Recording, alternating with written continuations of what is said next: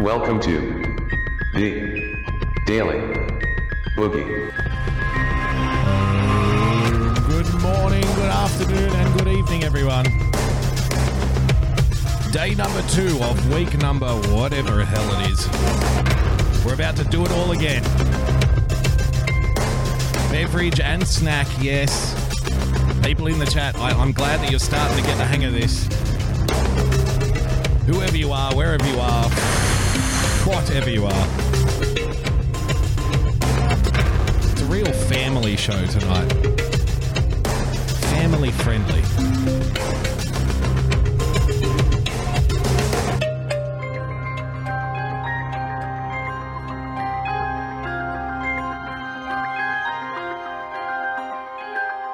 Go!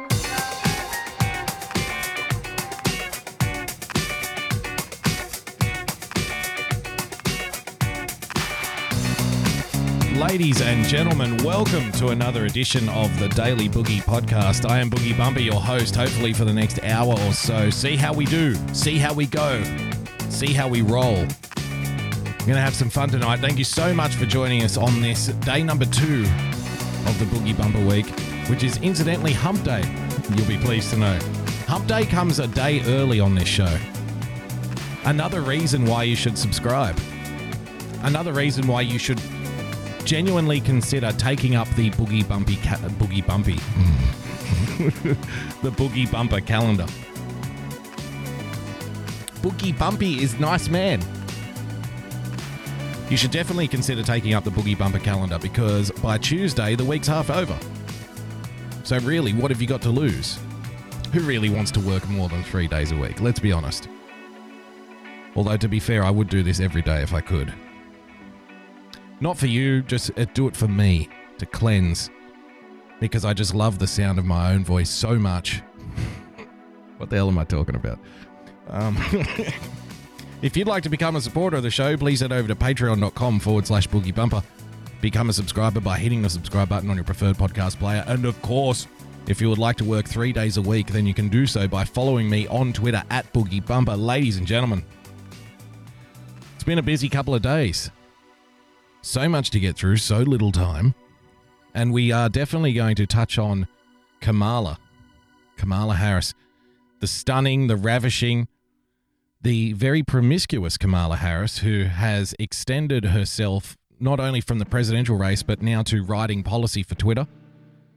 So we'll review some of her latest ideas and who she thinks should be released from the Twitterverse, from the Twitter sphere, if I can use such a term.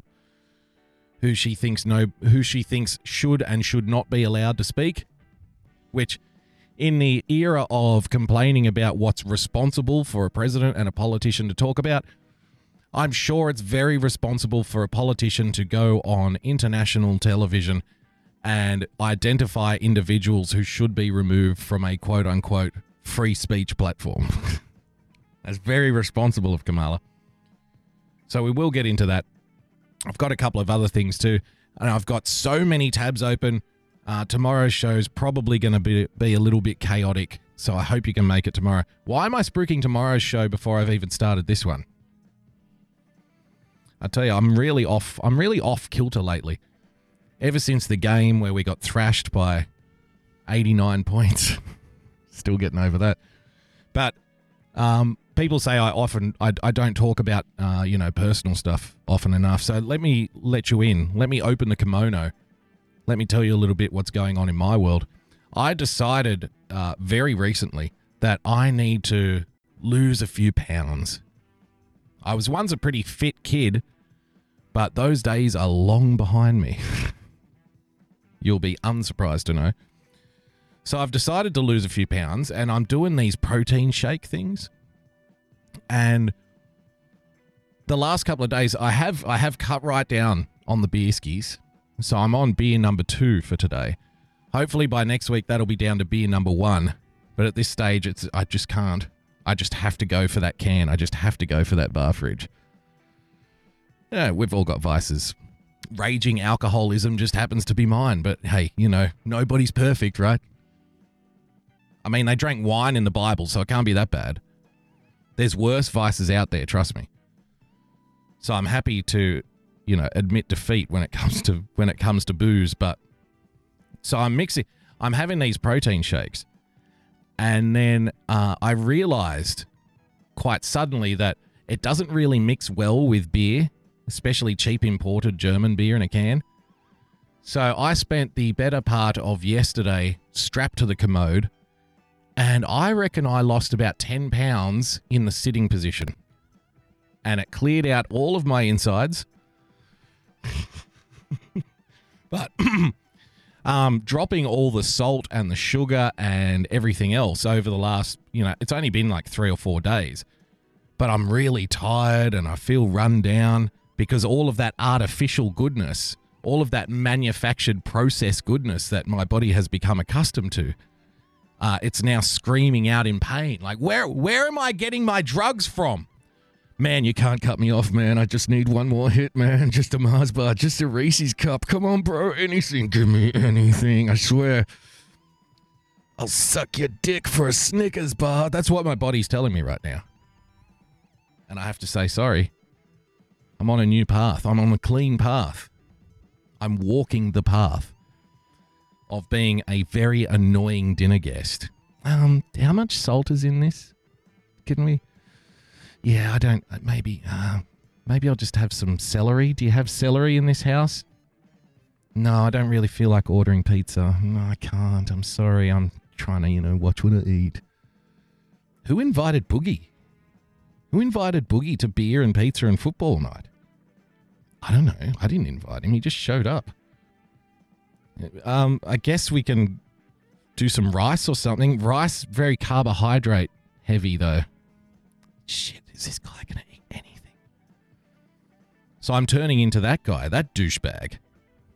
But hopefully not for too long. Hopefully maybe a month or so, once I drop the appropriate amount of pounds that I'm hoping to drop, and then I can just get straight back into my early grave mindset, which I'm very much looking forward to. So, the long story short, feeling a little bit tired, feeling a little bit run down, but hopefully over in the next couple of days, we'll get right back into it. Somebody said, "Don't go vegan." Oh no, that's not an issue. Nobody's going vegan, trust me. I was laying in bed yesterday, and I was starving. The stomach was grumbling, and I'm just laying in bed thinking, steak. I need a steak. I practically jumped up out of bed in my underwear and ran to the store to get myself a steak. Fried that bastard up. Ate it with my fingers. I don't have time to cut it. Forget cutlery. We don't have time. This is a fucking emergency. I need red meat stat. Just shove it down my throat. So that was very enjoyable. So much to get through. I promise I'll try not to let my new dietary habits run me down too much and turn this into an even more boring production. There's a lovely Kamala. Just before we do Kamala, though, pun definitely not intended. Sorry about that. Sorry about throwing that imagery into the frontal cortex of your mind. Erase. Think about me sitting on the toilet instead. That'll be much more attractive. I do want to do this article first. Amber, who is a member of the Daily Boogie Discord and a very active member, always posting great links, great articles. She posted this a few days ago, and I had to read it again. Like I said, we all have our vices and we all have our weaknesses, but I'm starting to think that willpower, even though I put my hand up, I'm not the most perfect individual. I have my issues as well when it comes to will. But I think willpower as, let's say, a commodity in general society is probably worth less than a Zimbabwean dollar at this point. And if you want evidence of this, I give you Exhibit A. This bracelet shocks you when you eat junk, smoke, and spend too much money. That's right. People are now being encouraged to wear shock bracelets or shock collars. Let's call it what it really is, a shock collar, to stop them from eating junk food, smoking, and spending too much money. Ladies and gentlemen, we are literally treating ourselves like dogs.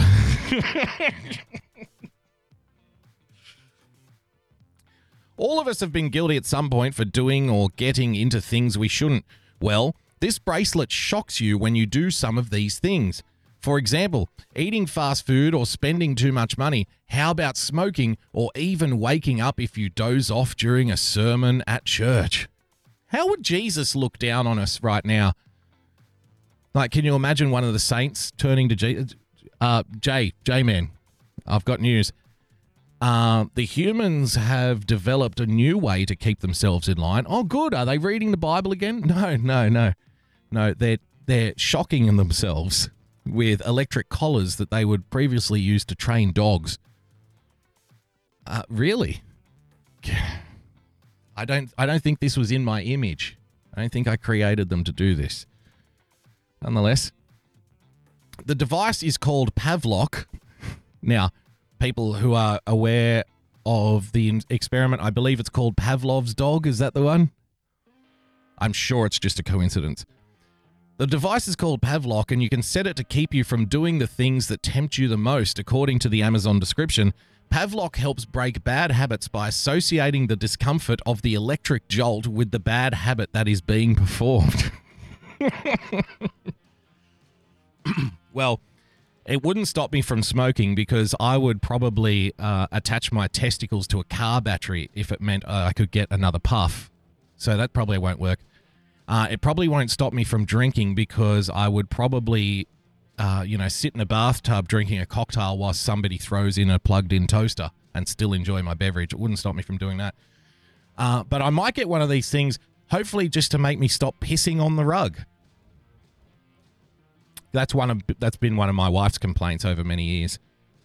Look, I don't mind the drinking, I don't mind the smoking, but could you just stop rubbing your ass up against the lounge, please, when you have worms? Could you do that? Ah, damn it. That's right. Humans go in the toilet, of course. So there you have it. We are being treated like dogs and being encouraged to do so. Earth Citizen says, Boogie, if you lose poundage, you'll be happier, and we need you to stay happy. I'm not sure that that's necessarily true. Aren't fat people jolly? I'm not fat, but I'm on my way. I'm starting to get a little soggy. Do you know what I mean? A little puffy. And I don't like to be puffy. I'd like to be able to see the entire length of my penis when I urinate and not just the end part when I look down. So I'm just, having to suck it in. When you're having to suck it in when you go to the toilet, it's not very convenient, and it can lead to accidents, believe it or not. Someone saying, you're so weird. I don't know. I think I'm pretty straight. I think I'm pretty normal. Who's going to race out and get themselves a training collar for their children? Why not? Why not? Are you worried about your kids doing things that they shouldn't, staying out too late? Imagine being able to sit at home and just jolt them. Once upon a time, this would have been abusive behavior. Now it's encouraged as correcting unwanted behaviors. Isn't it lovely? I tell you, we're a highly developed species here on Earth. We're evolving at a fantastic speed. In fact, we're evolving so rapidly, we're actually going back to the start again and being treated like dogs. Speaking of dogs, Kamala Harris was chatting, she was hanging with Mr. Cooper the other day. She had a lot of interesting things to say, primarily about the Ukraine saga, Ukraine Gate, as I'm sure it's only a matter of time until it gets referred to as Ukraine Gate. And she also let slip an idea that she had for protecting people. You see, because Kamala's all about protection. She loves protecting people. She loves to know that the population is wrapped up in a nice, big, warm safety blanket where they can't get hurt. And you know what hurts people more than shock collars, what hurts people more than eating too much salt, is reading things on the president's Twitter account. You see, that can be very harmful in today's day and age. Hey, maybe we've solved the problem. Maybe we'll just hook everybody. Maybe we'll hook everybody up who gets really offended by shit that they read on Twitter to one of these shock collars. And then when they go to President Trump's timeline, oh shit, that's right. I can't read that. It's a micro shock to prevent a microaggression.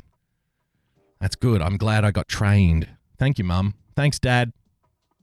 Thanks for looking after me. Let's see what Kamala's got to say for herself. First of all, I guess, what do you make of Jim Acosta's reporting that the president's allies are concerned he doesn't actually understand the gravity of this impeachment fight? Well, I mean, to be very candid, I don't think he has ever understood the gravity of the job, period. Now, another way of saying that the president doesn't understand the gravity of the impeachment fight would be the president isn't taking the impeachment fight seriously, or the president gives no respect to the people who are launching the impeachment fight at all. That might be another way of saying it. The president thinks the impeachment fight is ridiculous and he's not going to spend a moment talking about it. Maybe that's another way of saying it. And this is serious. This is a Someone in the chat said, you're offended by what she said. I haven't even played the clip yet, but yes, you got me. You got me. I'm actually offended by everything. I'm thank you for pointing that out, not just to me, but to everybody else in the audience. And if you could continue saying that how offended I am at things, I would be most grateful for that. I really do need that certain somebody in my life just to whisper in my ear, bro, by the way, you're offended by this. You're offended by this. Oh, am I? God, good. Thank God. Maybe I need a shock collar too. very serious matter. We are talking about the fact, as confessed by the president, essentially, with plenty of evidence, including a cover-up. The fact as confessed by the president, essentially, sort of, kinda, essentially, maybe, not really. And including clear evidence of consciousness of guilt, that the president of the United States used American taxpayers. He has a consciousness of guilt. They're very good at reading minds, aren't they, these people? Well, yes, I was watching the president and I listened to what he said, and it was clear to me that deep in his subconscious, he was wrestling with feelings of guilt. And for me, that's good enough. May as well stick the needle in his arm right now. Lethal inject that bastard back to wherever the hell he came from. Because he feels guilty, if you ask me. Dollars and held them hostage. With an expectation. Don't you love the use of the language? Held them hostage. We wouldn't want to be over dramatic now, would we? Donald Trump used taxpayer money to hold the Ukraine hostage. Like he was over there hitting them with $100 bills over the head. You're going to buy these guns or I'm going to keep hitting you over the head with these $100 bills. Oh, Mr. President, remember, we played the clip of the Ukrainian president last week. I just want to say I'm very happy to talk with Mr. Trump. Thank you for invitation. And, we love your support, and we're a big fan of America. And there was no push. There was no pressure. There was no pushing and no pressure. So thank you, Mr. Trump, for support. Thank you for what you do for Ukraine. Thank you very much. And I put it to you, the only way that they're going to be able to keep this story going is to completely disregard everything that the president of the Ukraine said. Mind you, it's going to be difficult when the president of the Ukraine himself is the target of this so-called pressure that he says didn't happen, you see. But they really don't care. Because, see, the real thing here is Trump he's festering a consciousness of guilt for holding the Ukraine hostage, you see. The president of the Ukraine might say something different, but that's because he has Stockholm syndrome, you see. You know, when hostages start to really show affection for the people that are holding the gun to their head, that's the problem with the president of the Ukraine. It's not that he wasn't pressured, it's that he feels pressured to say that because he's now in love with the person that's holding him hostage. It's all very scientific. It's all very straight down the line. I think Kamala's onto a winner here. and held them hostage with an expectation of favor from the head of a foreign government. Yeah. He should be concerned, but I don't know that he's ever demonstrated empathy on one end of the scale or consciousness of guilt in any real way on the other end. And so he never feels guilty. Why is that? Why won't this guy feel guilty when we tell him to feel guilty? Why doesn't he have... Now, she's already doubled back on herself. She said that he's already displayed a consciousness of guilt. And in the very next sentence, ladies and gentlemen, without even taking a breath, she says, I don't think that he's ever displayed a consciousness of guilt. Remember last week when we were going through the different news reports and they kept changing their story from 1 hour to the next? Ladies and gentlemen, Kamala Harris is changing her story from one sentence to the next. This is progress. All facts are fluid. All reality is relative. Reality is whatever word I say at this particular moment. The thing that I just said 2 sentences ago, 20 seconds ago, that no longer applies. You know, I think it's pretty clear to everybody that Donald Trump is displaying a consciousness of guilt when it comes to the Ukraine situation. And I don't think that he's ever felt guilty for anything because he really hasn't ever displayed that he's ever got a consciousness of guilt. She's on fire. But I think he's going to have to confront the realities of this most latest conduct through the impeachment process. It's also, I mean, it's. Karen's in the chat. Thank you for joining us, Denver Knight, my woke bae, Denver Knight. If you enjoy an impassioned rant from time to time, if you enjoy late night, would you say, debunking of everything that you hold dear, then you should absolutely follow Denver Knight. She is a bonfire. She is hot to trot. One of my favorite Periscope peeps. So give him a wave, Karen, say hello, and then jump in Karen's chat and try to troll her. She really enjoys that. She's very welcoming of trolls. She's very respectful of other people's views, and she's very straight. She's very diplomatic when she talks about politics and her preferred political positions and the policies that she supports. Very diplomatic, doesn't go off the handle at anybody. Very straight down, very reserved kind of person. You know, doesn't use expletives at all, doesn't get, riled up over anything. She's great. So you really enjoy.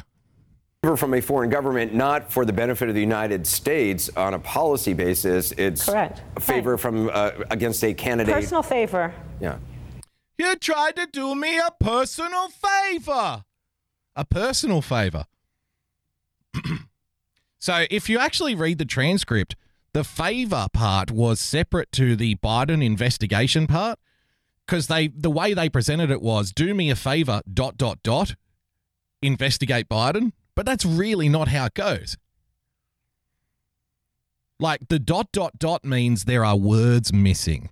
And I know in this current day and age, a lot of people don't even have a rudimentary understanding of English. And that's fine. That's fine.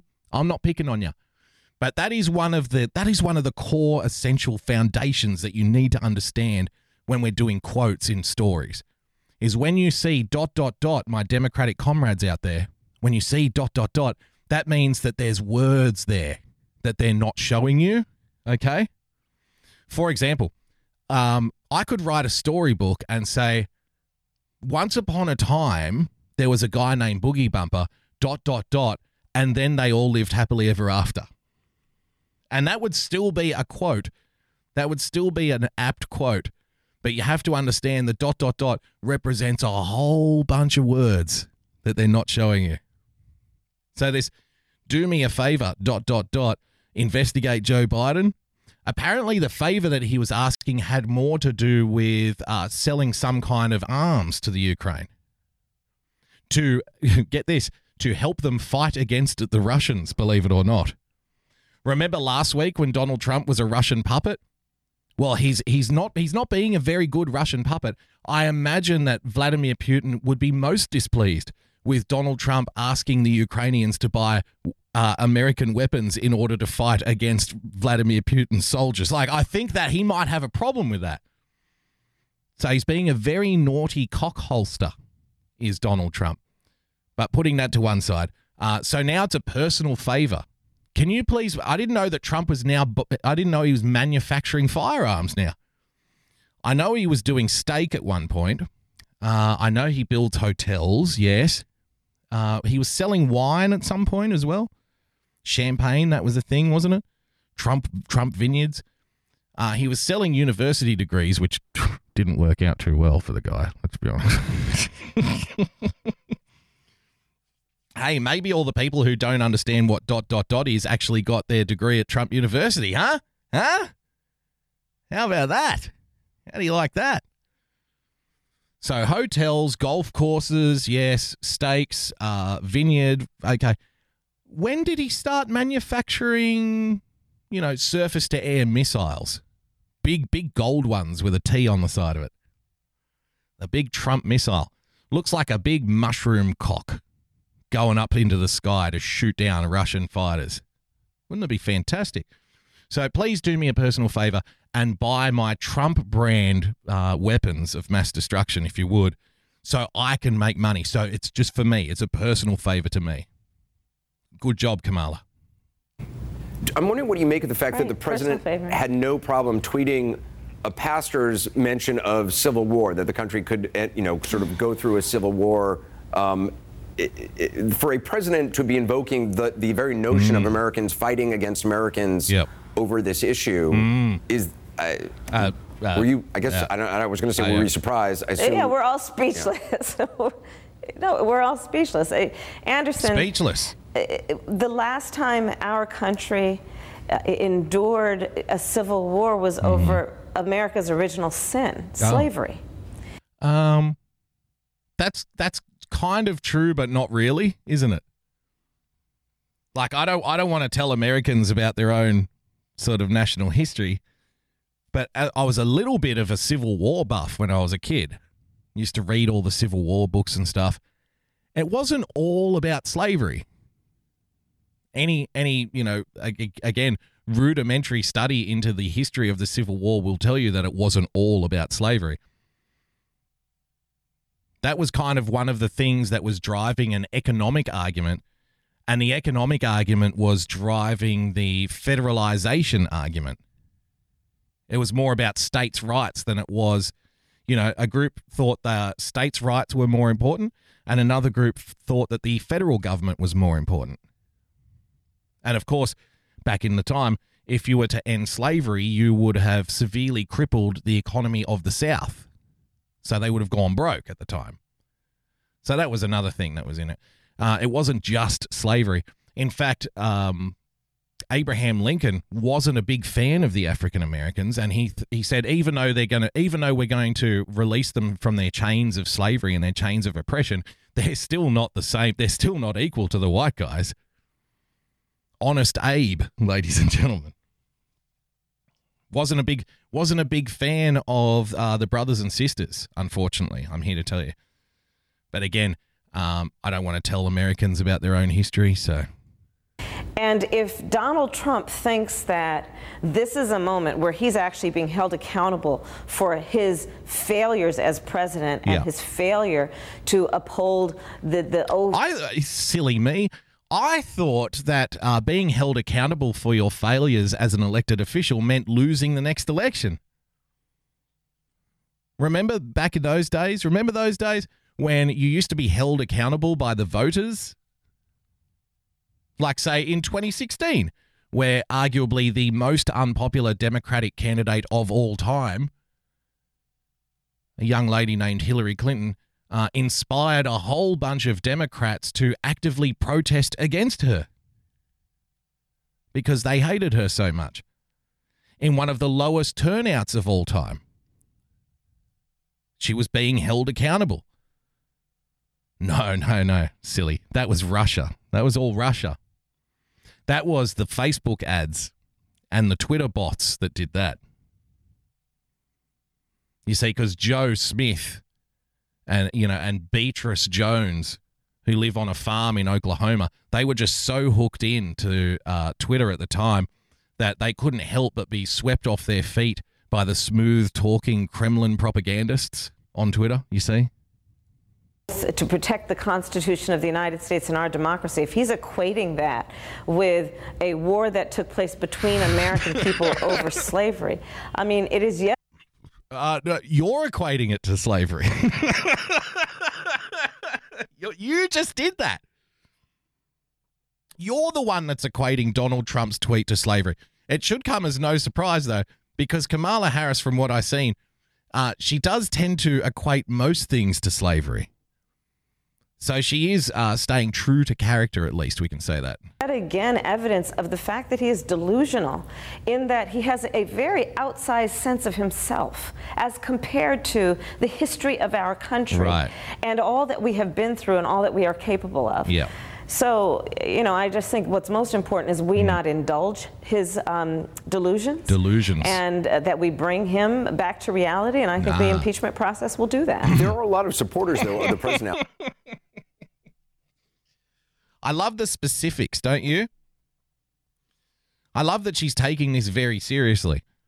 Well, see, the main problem, the main reason that we should impeach is let's not get too caught up in the whole Ukraine thing, because the president of the Ukraine has pretty much blown, you know, Swiss cheese like holes through that story.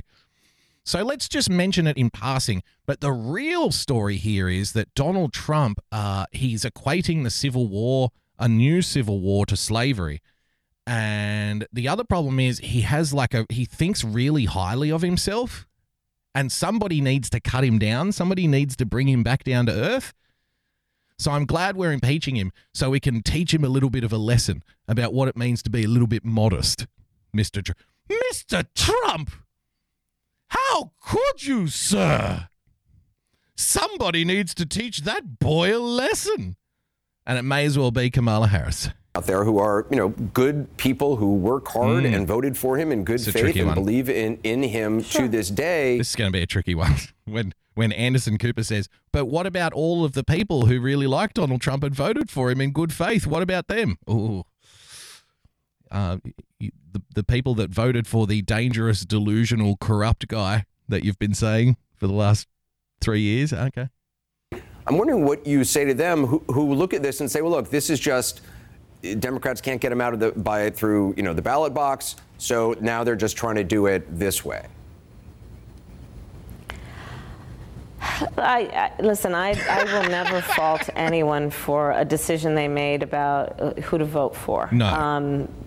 Meaning that I don't believe that to be then the entire measure of who people are. What I would say is this. What would you say? To everyone, and I say it all the time. Everyone. The framers of our Constitution, the founders of our nation. What's this language being used lately, the framers? Is it not right to say founders? Again, like, I'm happy to be corrected. I'm not saying that I'm an authority on this. I'm not even a bloody yank, mate. But I always thought founders was good enough, but I've noticed this language creeping in lately. Have you? Oh, the framers of the Constitution.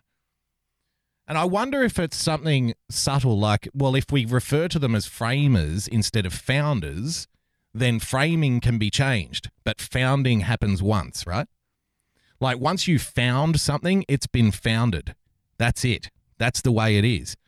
But if you're framing something, then you can kind of make the argument, well, they wanted it to change and evolve, and they just framed it like they gave us the original idea, and now we can pick it up and run with it, and now we can, you know, fiddle with it around the edges. Now we can change it to our liking because they framed it. They didn't found the Constitution. They framed us, right? Just wonder if that's what they're getting at there with that kind of shit. They love their word games. They love their linguistics. And if you don't think linguistics are important, and if you don't think these kinds of things take place, I would ask my Democrat comrades who are saying, this guy's a fucking lunatic. I would say, have you read Noam Chomsky? I have. My Democrat left-wing brothers and sisters. If you don't think linguistics are important, try reading Noam Chomsky. He'll tell you otherwise. He's a big fan of yours. Loves your side of the aisle. They imagined a moment such as this. They imagined a moment where one branch of government would abuse its power. And so they Whoa. They imagined a moment when one branch of government would abuse its power. The framers, the founders. I like how she's bringing that up in regards to the impeachment process and not the Second Amendment. You know, the framers predicted that at some point tyrants would try to get into power, and that's why they gave us what? The Second Amendment? No, silly. The impeachment process. So what was the Second Amendment for? I don't know. Something about muskets and the Queen coming over or the King or whatever, you know, hunting on your property, having a militia or some shit.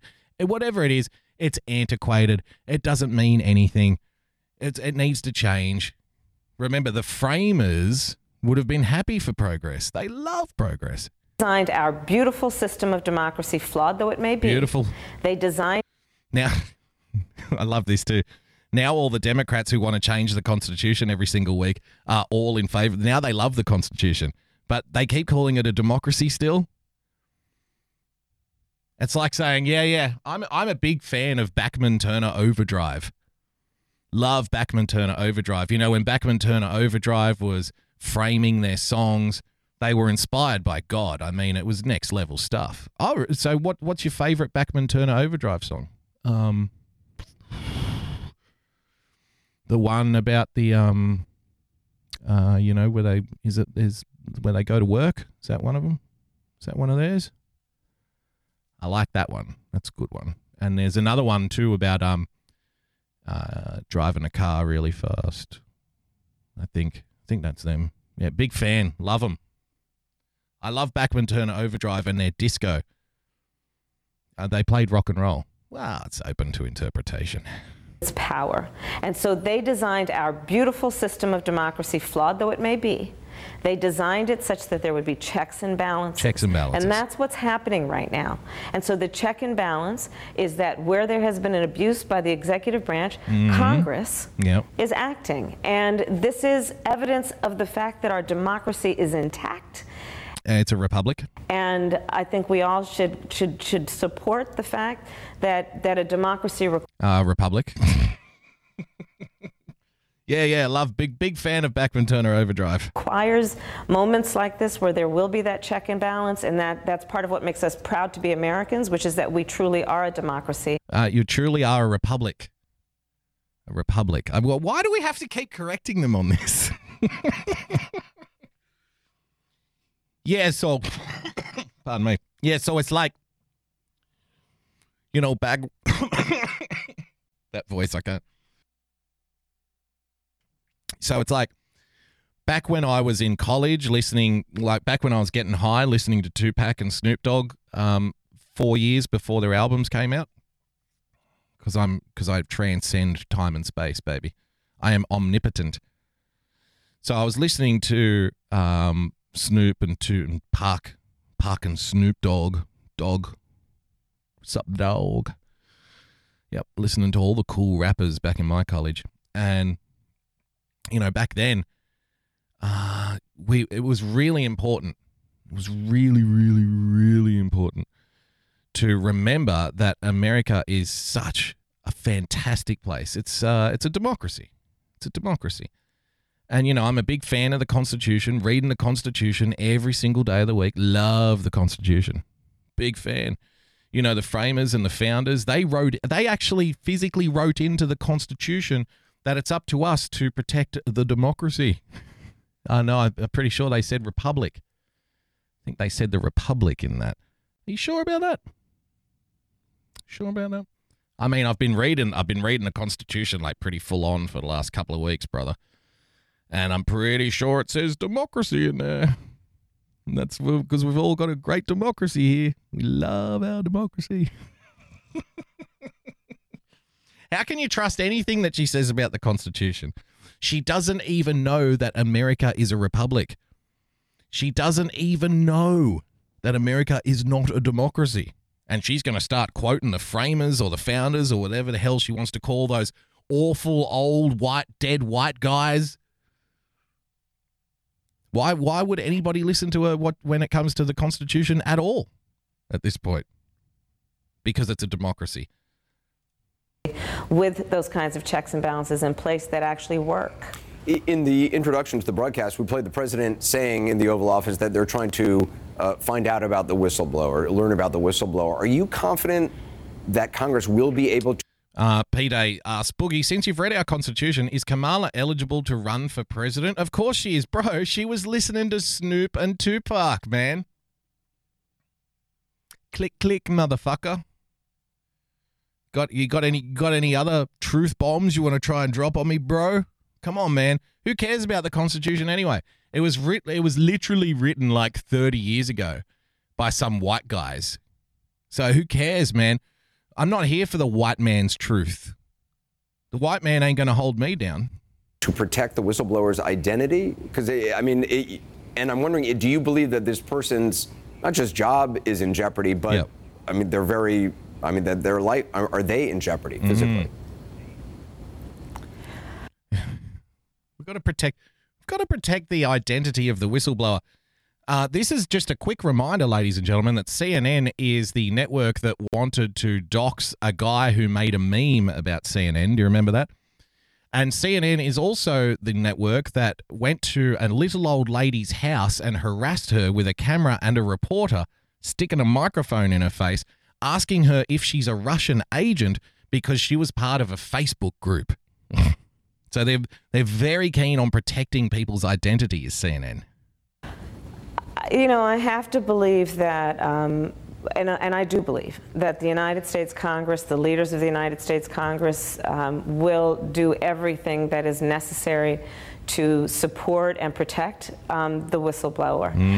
The president's tweets and his behaviors about this are just further evidence of the fact that he uses his power in a way that is designed to beat people down instead of lift people up.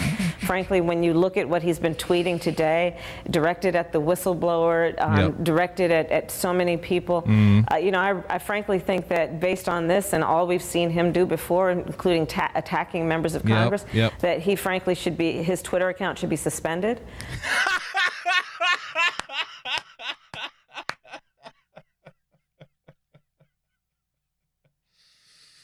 There it is. We should kick the guy off Twitter. Should ban the president's Twitter account. I wonder if she had a handler at that point, like behind the camera, on this side of the camera, going like, no, shh, shh, shh, ixnay on the suspensions, Shay. That's not going to be very popular, Kamala. Kick him off Twitter. Fuck him. She's put a lot of thought into this.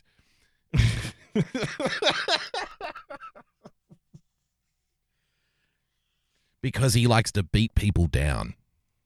I think there is plenty of now evidence to suggest that he is irresponsible with his words in a way that could result in harm to other people. Right. Kamala Harris, ladies and gentlemen, says the president is so irresponsible with his words, it could result in harm to other people. Harm to other people. Now, Kamala Harris is not irresponsible with her words at all. Kamala Harris is a professional. She thinks about everything that she says, including from one sentence to the next. Like, for example, the president has a consciousness of guilt, to the very next sentence, the president has no consciousness of guilt. She's never irresponsible with her words, democracy. She thinks about every single statement, democracy, that she says, democracy. Democracy, framers, democracy. Consciousness of guilt, harm, causing harm, democracy, harm.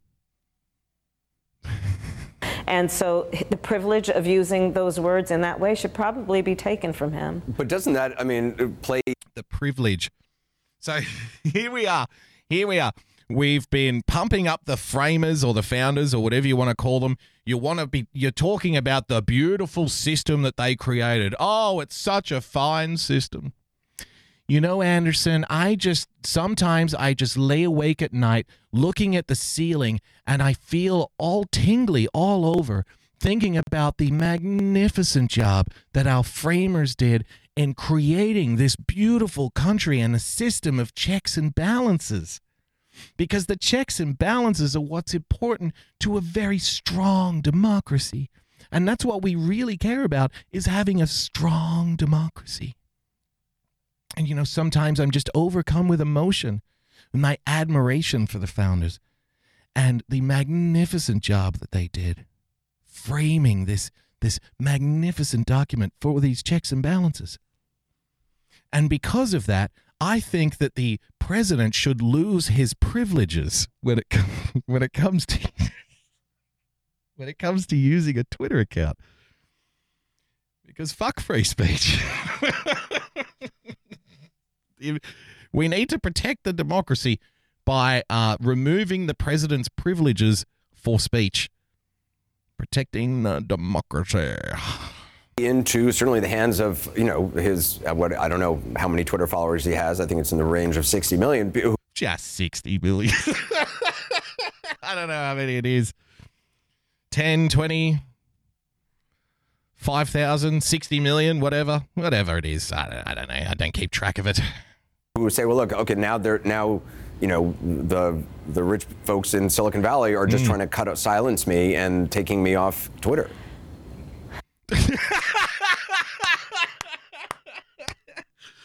You have to give Anderson some credit here. Anderson proves that he's not completely devoid of common sense when he poses this question to Kamala Harris. I'll show you again. Of using those words in that way should probably be taken from him. But doesn't that, I mean, play into certainly the hands of, you know, his, what, I don't know how many Twitter followers he has. I think it's in the range of 60 million, who would say, well, look, okay, now you know, the rich folks in Silicon Valley are just trying to silence me and taking me off Twitter.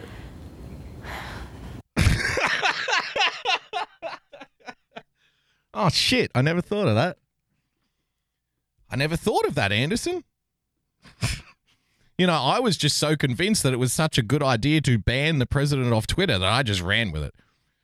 I wasn't really thinking about the political fallout and the repercussions that might come from announcing such a stance on your television show. I didn't think of the headlines that would be written. I didn't think of the conversations that would be started in little places like this. Don't you think that might actually help the president if you come out and say that he needs to be banned off Twitter? Because isn't that the exact thing that the president's supporters have been saying for the last 2 years when it comes to censorship and bias and all that kind of stuff? Don't you think that you're only making the case for them? Shit. I need to find a way to spin this stat.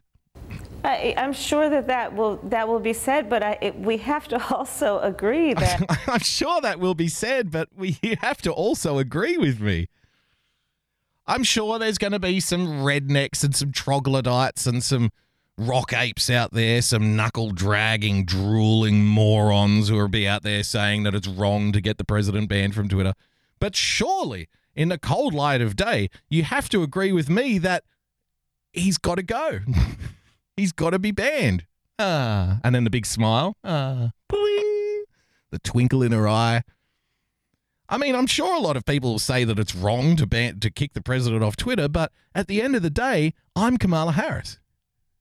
You have to agree with me. When the President of the United States speaks, her words are very powerful and should be used in a way that is not a... Her words? Did she say her words? When the President of the United States speaks, her words are very powerful. Aren't we getting a little ahead of ourselves here, Kamala? Don't you think we're just getting a little teeny tiny bit ahead of ourselves? You haven't won yet, darling. You know, the president's words, her words are so powerful. Did you just misgender the president? It's pretty intolerant, man. It's very intolerant. Not very progressive of you, Kamala. United States speaks, her words are very powerful. Very powerful. And should be used in a way that is not about belittling, much less harming anyone. Yeah. And this president has, I think, never fully appreciated that responsibility.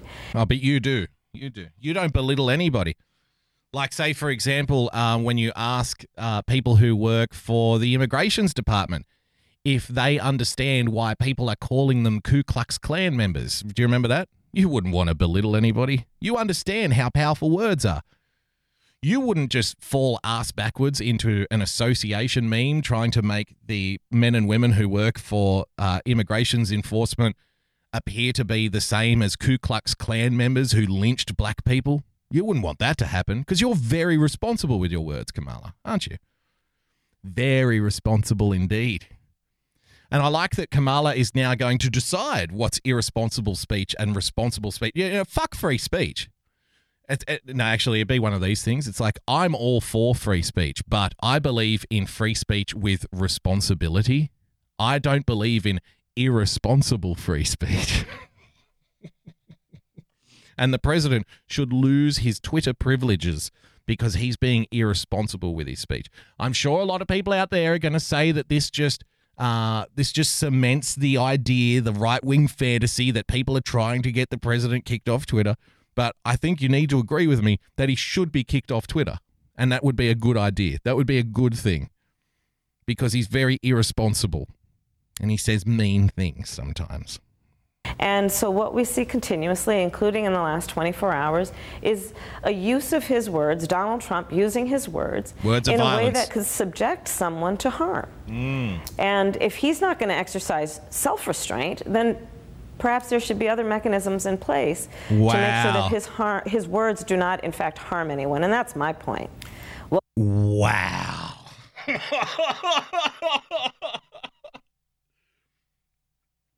So I guess you don't want a president at all then. Perhaps you'd settle for a cardboard cutout. Really? So you think that you need to restrain the president from speaking freely? And you want to be president? You know what? Bring in the restraints. Bring in the restraints. Let's make up a whole list of rules about what the president can and can't say, and then we'll elect Kamala Harris. Then put Kamala Harris and she sits down to her first address and is like, no, sorry, we can't say that. No, you can't say that. No, sorry, Kamala, can't say that. Because she loves the democracy. Big democracy, big fan of democracy. It's Kamala Harris.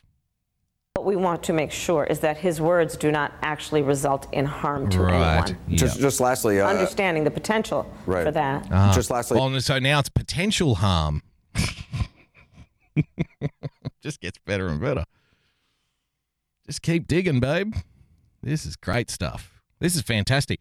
This is going to be clipped into one of those little Twitter videos that's going to be shared a million times, I guarantee it. A political question here. Politico is reporting tonight that you're shaking up the top level of your presidential campaign staff. Specifically, you're bringing your Senate chief of staff in. I hope you've told them what they can and can't say, Kamala. In true American spirit. I hope in shaking up your staff, you have given them a good dressing down and told them specifically what is appropriate and inappropriate and what is responsible and irresponsible. And I hope that they are all on board with your message that the president's Twitter privileges should be removed because of the potential harm that may befall somebody should those words be taken in the wrong manner. Bravo. Well done. Your future president, ladies and gentlemen, Kamala Harris, doing what's right. Doing the right thing. Found this fun little story for you. If I can just change tack. You're listening to the Daily Boogie. Thank you so much for joining us. You know, if you're a long-time listener to this podcast, you know that I have put it to you, the end of, would you say, multicultural style politics, the end of diversity politics, if you want to make such a term, the end of that will come when people start attacking food, because when it comes to arguments about multiculturalism and diversity and mass immigration and whatnot, the fundamental premise always seems for most people to come down to what kind of restaurant they can go to. This is just something I've observed. It's an anecdotal observation. So somebody will say, well, we love multiculturalism and we need mass immigration. And you ask them why. And they'll say, what? Do you not like the Indian restaurant? Do you not like the taco stand? What's wrong with you? If we didn't have all of the wonderful immigrants and the multiculturalism and whatnot, then we wouldn't have all of this wonderful food. As if recipes can't travel. You need to actually physically bring the chefs from the other parts of the world to make the food, because you can't get a recipe across the border. It's actually harder to get a recipe across the border than it is to get a genuine Mexican chef. Did you know that? The Mexican chef can just walk right over the border, no problem. Hey, welcome to country. The recipe, on the other hand, I think we need to have a look at this. Check this paperwork. So this was in the Washington Post the other day, further cementing the eventual demise. And, you know, when a lot of people wake up when they get told that they're not allowed to enjoy food anymore because it's racist, it's cultural appropriation, that will be the death of many, you know, progressive tinged policies, I think, anyway. To David Chang, the ethnic food aisle is racist. Others say it's convenient. Well, isn't racism convenient, though? Really? Let's be honest here. It's far more convenient to be racist, surely. To millions of shoppers, the supermarket is just a place to stock up on produce and pantry staples to keep the family fed. And yes, I would say normal people. That's me, just adding that in parentheses, normal people. But to others, especially children of immigrants who may already feel pushed to the margins of the American mainstream, the supermarket can be just another place to experience the sting of their outsider status. Now, I'm not one to make pronouncements about the real lived experience of somebody who's, you know, walking in a different pair of shoes, let's say. But I grew up in the most heavily populated by immigrant population. There are more immigrants living in my part of the world than any other part of Australia. So I grew up surrounded by a lot of people from a lot of different backgrounds, many of which English was their second language, believe it or not. And for all the fun that we had when we were kids, you know, say playing basketball or listening to music or just hanging out, getting high occasionally, maybe sneaking a couple of beers, skipping school, I can't ever remember a time when those immigrant children would walk down the supermarket aisle, be confronted with a foreign food section in the otherwise very dreary supermarket, and then just, you know, collapse in a ball of tears and pain and suffering. Like, Jose, what's wrong? I don't know, man. Just seeing that taco mix there on the shelf, it just made me feel like nobody wants me here. That never happened. That never happened. I would go so far as to say, if people are getting offended by what is on the supermarket shelves, then I think that's a you problem, not a supermarket problem. Just putting that out there.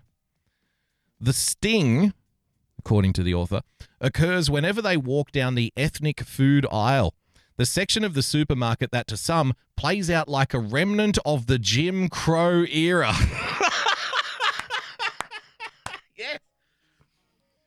Never mind equating Donald Trump's tweets to the Civil War about slavery, ladies and gentlemen.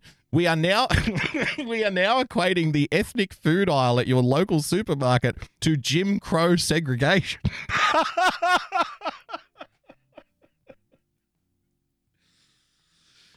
You know, you got to be responsible with your words.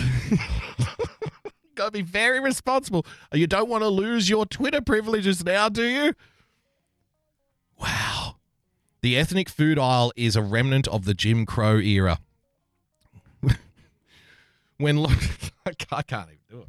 It's got to be one of the dumbest things I've ever read. Holy cow.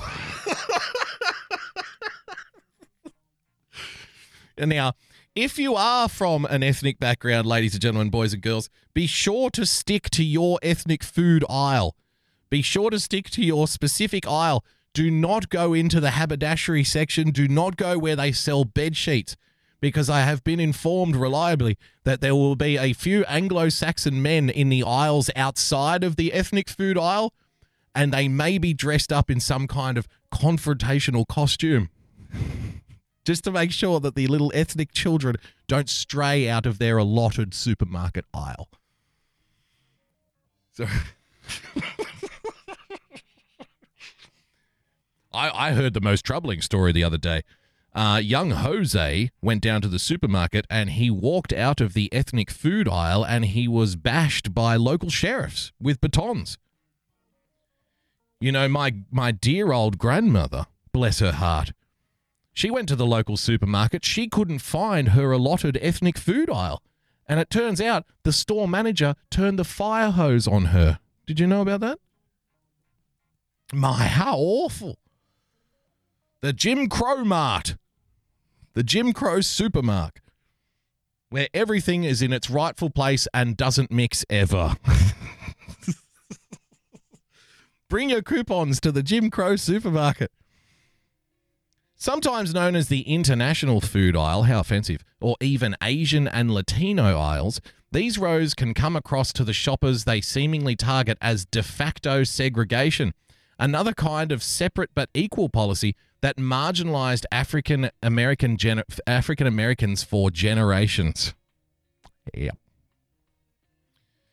If there are any African American brothers or sisters in the audience, would you please inform us here on the show and inform the audience of the tremendous amount of oppression you feel when you head to the local supermarket and don't find the tacos in the regular aisle and instead find them in the international food section? Perhaps were you alarmed and afraid and confronted when you didn't find the Hokkien noodles in the aisle with the pasta sauce? Did this upset you? It should. This is basically like Jim Crow that we're talking about here. Does the Jim Crow market sell pickles? Karen in the chat. Listen to this. This is a quote.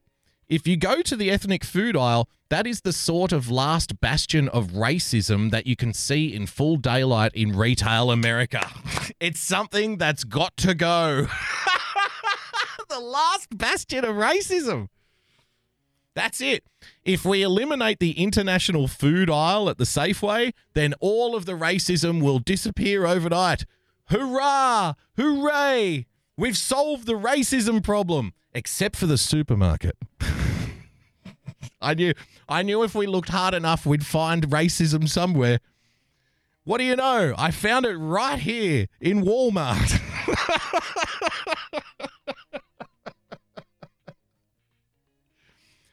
Who knew? Who knew that the little corner store that sells things and has a little international section for perhaps some curries?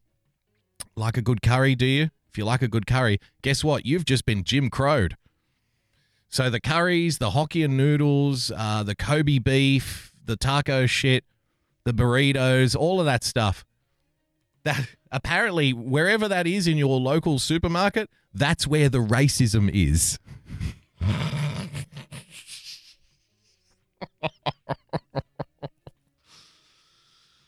These, ladies and gentlemen, these people are stark raving mad. In a telephone interview, Chang says there is an invisible ceiling on some supermarket items. Italian products that were once marginalized, such as olive. And so now we're marginalizing condiments. Boogie Bumper, don't talk about another blatant disregard for our laws from the... Thanks, Eisenberg. So now we're marginalizing condiments. Olive oil was marginalized. Would somebody please think of the tomato sauce? My God. Italian products that were... What are we going to do then with the Asian grocers? What are we going to do with the Indian grocers, right? What about those grocery stores that only sell things from their native homeland, right? I'm sure you have them there like we have them here.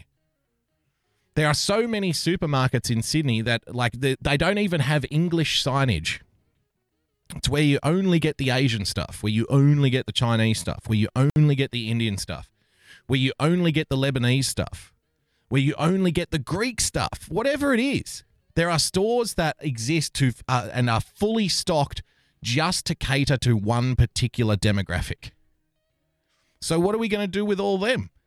If the international food aisle in the supermarket is racist, that is basically like a fucking genocide. They've wiped every other race out. If the whole building only exists to sell one ethnicity's food products, then we may as well drag them in front of the Hague. I'm not shopping at Little Hitler's. I'm not shopping at the Slobodan Milosevic superstore. What the hell is going on here? What are we going to do about that? The ongoing segregation of these foods. Yes, the foods are being segregated, folks. This is serious. Chang says, isn't about acceptance among the mainstream. Asian and Latino cuisines have long been embraced by Americans of every stripe, he says. You can sometimes even see this acceptance play out in supermarkets. Instant ramen and tortilla soups may sit right next to the boxes of chicken noodle and cream of chicken soups. Those standards of mid-century America. Same for the produce section, where plantains and mangoes will be sold in the same area as apples and iceberg lettuce. It's a big diversity fuckfest down at the local supermarket. Huh? Isn't it great? All of these foods from different countries and different religions and different ethnicities, all of these foods just getting together on the shelves and getting tasty. Isn't it wonderful? Couldn't we learn something from the supermarket? Yet in supermarkets, there are still aisles dedicated to soy sauce, duck sauce, oyster sauce, rice vinegar, coconut milk, rice crackers, stir-fry sauces, yum-yum sauce, curry paste, cornflowers. I'm reading this. He's literally just reciting all of the products that are in the international food aisle now. Adobo seasoning, bagged tortillas, refried beans, salsas, and hundreds of other products connected, sometimes tenuously, to Asian and Latin American countries. All the foods in the ethnic food aisle are already accepted, so why do we even have them? The aisles, he adds, are an echo of this is what the aisles are. This is what the aisles are, okay? The aisles are, quote, 1950s America, which was not a particularly good place to be, especially if you were Asian. I don't know. I can't do this anymore. That's it. I can't do this show anymore. Why do these people make this so damn easy?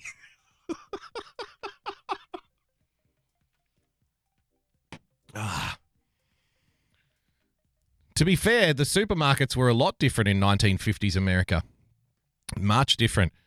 Things were a hell of a lot cheaper. And the women were actually in there purchasing stuff that they would cook later on for the family. Now we have race crusaders in there with clipboards trying to figure out why the supermarket is racist for the rest of us. I guess that's how things change, right? To Chang's way of thinking, these aisles continue to exist because nobody wants to talk about them. Because you know how they say, racism is a very serious issue, but we shouldn't be afraid to talk about it. It's not always that people aren't afraid. See, this is the thing. Maybe I'm being too cynical. Maybe I'm not being fair. But is the problem that people are afraid to talk about the racism in the international aisle at the supermarket? Or is it more accurate to say that people have never considered the international aisle at the supermarket to be a representation of Jim Crow era segregation because they're not fucking lunatics? Which one do you think is more accurate? Are people afraid to talk about the obvious racism in these supermarkets? Or are people not stark raving mad? Which one do you think it is? I'm trending towards the former, but I'm happy to be corrected. Happy to be corrected. Which was certainly true about the publicists I contacted for this story. So now he's writing to publicists of these supermarket chains, asking them why they have racist food aisles. Representatives of Whole Foods Market, Giant Food, Kroger, Albertsons, and Harris Teeter either declined to comment or did not return multiple phone calls for comment. You have to be a special individual to harass supermarkets, to call up constantly calling, writing emails about the racism in the international food section of your supermarket. Hello, my name is David, and I want to talk to you about the Jim Crow era inspired international food aisle at your supermarket and how it's making people feel oppressed and detached from mainstream society. Yeah, sure. Why don't I just pop you on hold for a minute and we'll get back to you. Okay.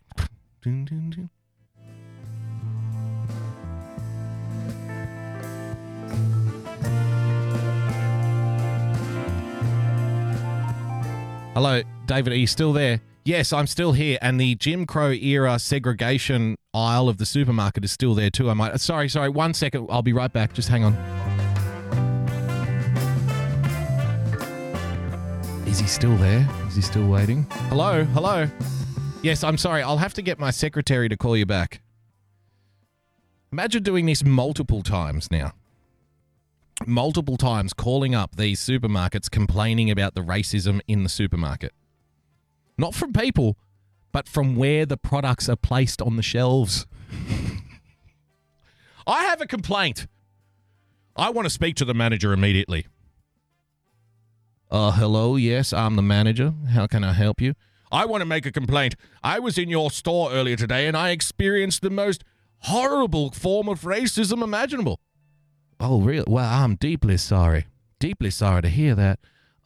Would you like to come in and make an official complaint? Was it was it a staff member? I hope it wasn't a staff member.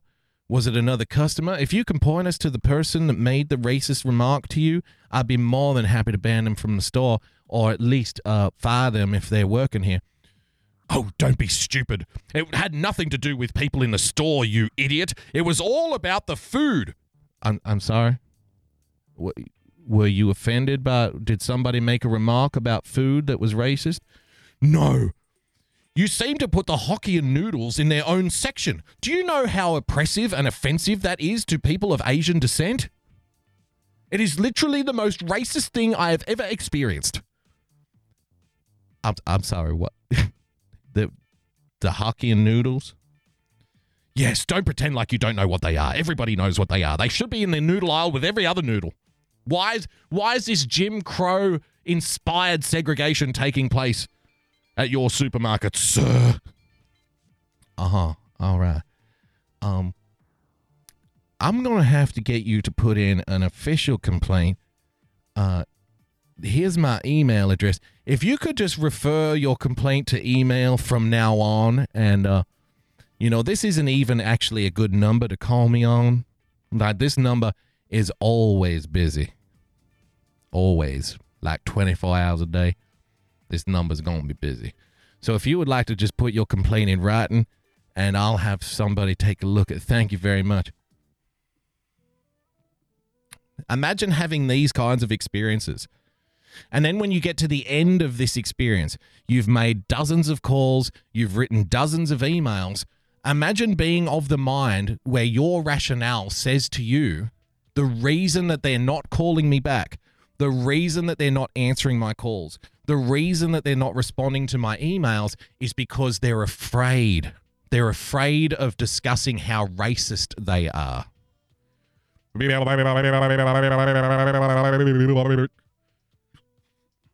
Next level. We are through the looking glass, people. This is some next level shit. Ladies and gentlemen, there you have it. Just when you thought the world was free of racism, the people down at Whole Foods strike once again. Those disgusting Hitlerian Nazi Ku Klux Klan worshipping Whole Foods workers. Putting the tacos and the soy sauce in a place where they ought not be. In the aisle of shame. The aisle of racism. The Jim Crow supermarket. Absolutely disgusting. That'll bring us to the end of another episode. Ladies and gentlemen, boys and girls, thank you so much for joining us. If you'd like to become a supporter of the show, please head over to patreon.com/Boogie Bumper. Become a subscriber by hitting the subscribe button on your preferred podcast player. And of course, if you would like to complain about the racism in my supermarket, then you can do so by following me on Twitter at Boogie Bumper. Don't forget to follow our friends at RealPersonPLTCS, at ChrisMC44, at YCensored_, and of course at Denver Knight. My woke bay Karen in the chat. I'll be back tomorrow night, 6 p.m. Got a bit of a random show tomorrow. Got so many links. I do want to have a look at a story that I discovered earlier. There's a new way to teach sex education in schools, you'll be pleased to know. They are literally using clowns from a circus. So we'll have a look at that video tomorrow. Until then, guys, thank you so much for joining us. Stay calm, stay rational. God bless, and we'll see you soon. Bye-bye.